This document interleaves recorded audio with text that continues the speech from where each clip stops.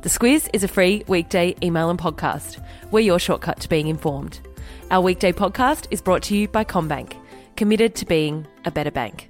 Find out more at commbank.com.au/better. Good morning, I'm Claire Kimball. And I'm Larissa Moore, filling in for Kate Watson.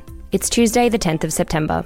In your Squiz today, an emergency bushfire situation declared for the Sunshine Coast, more twists and turns for Brexit, British Airways pilots on strike, and Nadal takes home the US Open. This is your Squiz today. Strong winds are making terrible bushfire conditions worse in northern New South Wales and southern Queensland, Claire, and now an emergency situation has been declared for the Sunshine Coast. Yeah, 10 homes were lost last night at Peregian Beach. Anyone who's been to that beautiful Sunshine Coast area knows that Peregian, and then you sort of move up to Sunrise and Sunshine Beaches, they're all areas that have been threatened overnight with very fast-moving fire. People have been evacuated from that area, and it's looking like we'll know a little bit more first thing this morning about how that fire is progressing, but certainly last night it was a very dangerous situation. We mentioned yesterday that this has been a record early start to bushfire season. What's being said about the reasons for it? Yeah, really interesting article on the ABC website this morning. Climatologists and bushfire experts have weighed in, and they say that the drought plus a warmer than usual winter has combined to create some really terrible conditions, and they're those conditions that we're seeing.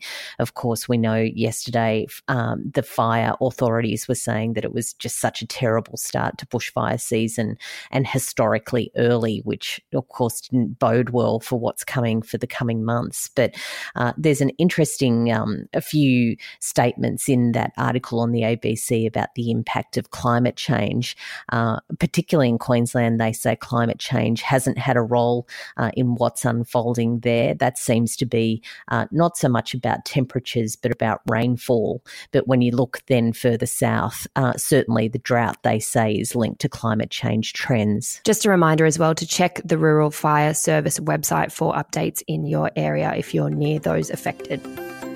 Picking up on Brexit from last week, it looks like any call for an early election will continue to fail until the no-deal legislation is implemented.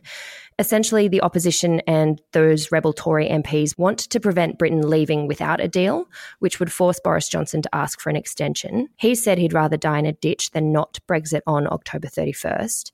They've been back in Parliament today. What's the latest? So the latest is at the end of today, Parliament is suspended until the middle of October. You might remember a couple of weeks back, Boris Johnson decided to prorogue the Parliament, which suspends it. And that, of course, was a plan that was hatched when it was all going his way. And the idea was that they'd get through a few days of parliamentary sittings, that he would head off to the European Union summit in sort of mid-October, and then Brexit on the 31st, whether there was a deal in place or not. What, of course, has unfolded over the last few days is that, as you say, those Labor minor parties and some rebel Conservative MPs have banded together to prevent Johnson from being able to Brexit with no deal in place.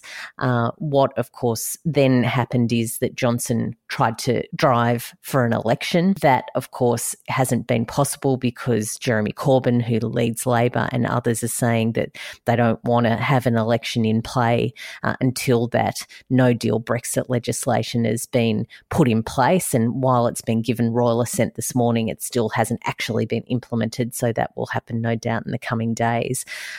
Also interesting to see that government MPs are saying that they're going to test the limit of that legislation. Some people are saying that means that they're going to try and behave illegally, but the government has assured people that it will behave within the limits of the law, but that doesn't mean that they're not going to test it and try and get ways around it so that they can still pursue that no-deal Brexit on the 31st of October. It's all been a pretty messy day and very frantic, so no doubt we'll know a bit more in the wash-up about it tomorrow about exactly what's gone down. And a reminder that if you're after more of a Brexit 101, to check out our Squiz Shortcuts episode. We'll take you through it in around 10 minutes. You can find that by searching for Squiz Shortcuts in your podcasting app.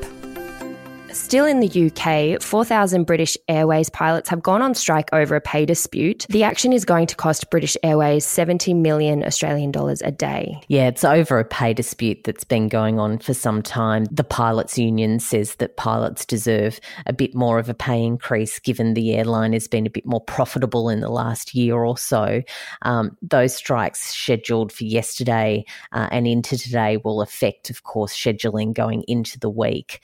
Australian passengers who are travelling with Qantas codeshare flights, of course, their BA flights when you're sort of heading from London to Europe, have been warned that their travel plans will certainly be affected. And interesting to see this morning two articles saying that other airlines, particularly the budget airlines out of the UK, have really hiked their prices, meaning that travellers who have been stuck are stuck and really out of pocket.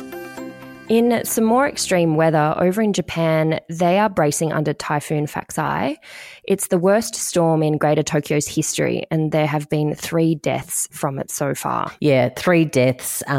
Hundreds of thousands of commuters were stranded yesterday. Of course, their transport network is known to be running on meticulously on time, but that didn't happen yesterday. There were power outages for almost 1 million homes. And of course, that record-breaking winds and rain certainly doesn't set up really good preparations for the Rugby World Cup, which is taking off just in the coming days.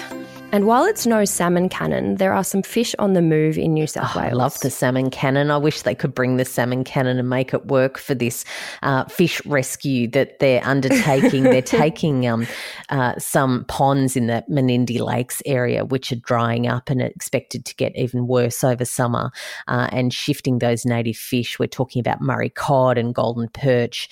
They're being chauffeur-driven to a new home in the Darling River. That's not too bad. No, not too bad. I guess it's certainly a lot better than drying up in those lakes, and it's a move to prevent those massive fish kills that we saw, you remember, last summer. And just quickly in sport now, Rafael Nadal won the US Open yesterday. He beat Russia's Daniil Medvedev. He did. It was an incredible match. You and I both got to watch it because we have flexible working hours, which means if we want to watch the tennis in the morning, we will. It's an upside to that 4 a.m. start. Yeah, it is. But wow, it was an almost 5-hour-long epic match. It was just an incredible game. Both players were really slogging it out. That takes Nadal to just 1 win away from equaling Roger Federer's record of 20 Grand Slam men's singles title, and very well deserved. He hustled for every single point in that game. He really did, and as stressful as it is, you've got to love a 5-setter in a Grand Slam. What's the subject line today? Subject line today, I've gone with the Brexit theme. You might know the song Take It to the Limit One More Time. That seems to go very well with where Boris Johnson and his team are at today, particularly as they're testing the limit of that legislation. I was really hoping you were going to somehow weave our squiz sayings into a subject line. Yes, I will leave that right there. You'll need to get into the email to have a look at them. Yeah. That's all for us today. You can follow us on Twitter, Facebook and Instagram. We'd always love to see where you're listening to The Squiz. You can tag us at The Squiz. Unless it's in the shower, we know there are a few of you out there. That's okay. That's all for us today, and we will talk to you tomorrow. The Squiz is a free weekday email and podcast. We're your shortcut to being informed. Sign up at thesquiz.com.au. This week, our podcast is brought to you by Aware Super. Sometimes it can feel like retirement is a long way off, but whether it's 2 years or 20 years away, it's important to make sure your super fund is working for you. Aware Super is one of Australia's largest super funds and offers heaps of free tools and tips on its website for Aussies looking to get their super sorted and put a plan in place for their retirement. Read the PDS and TMD at aware.com.au.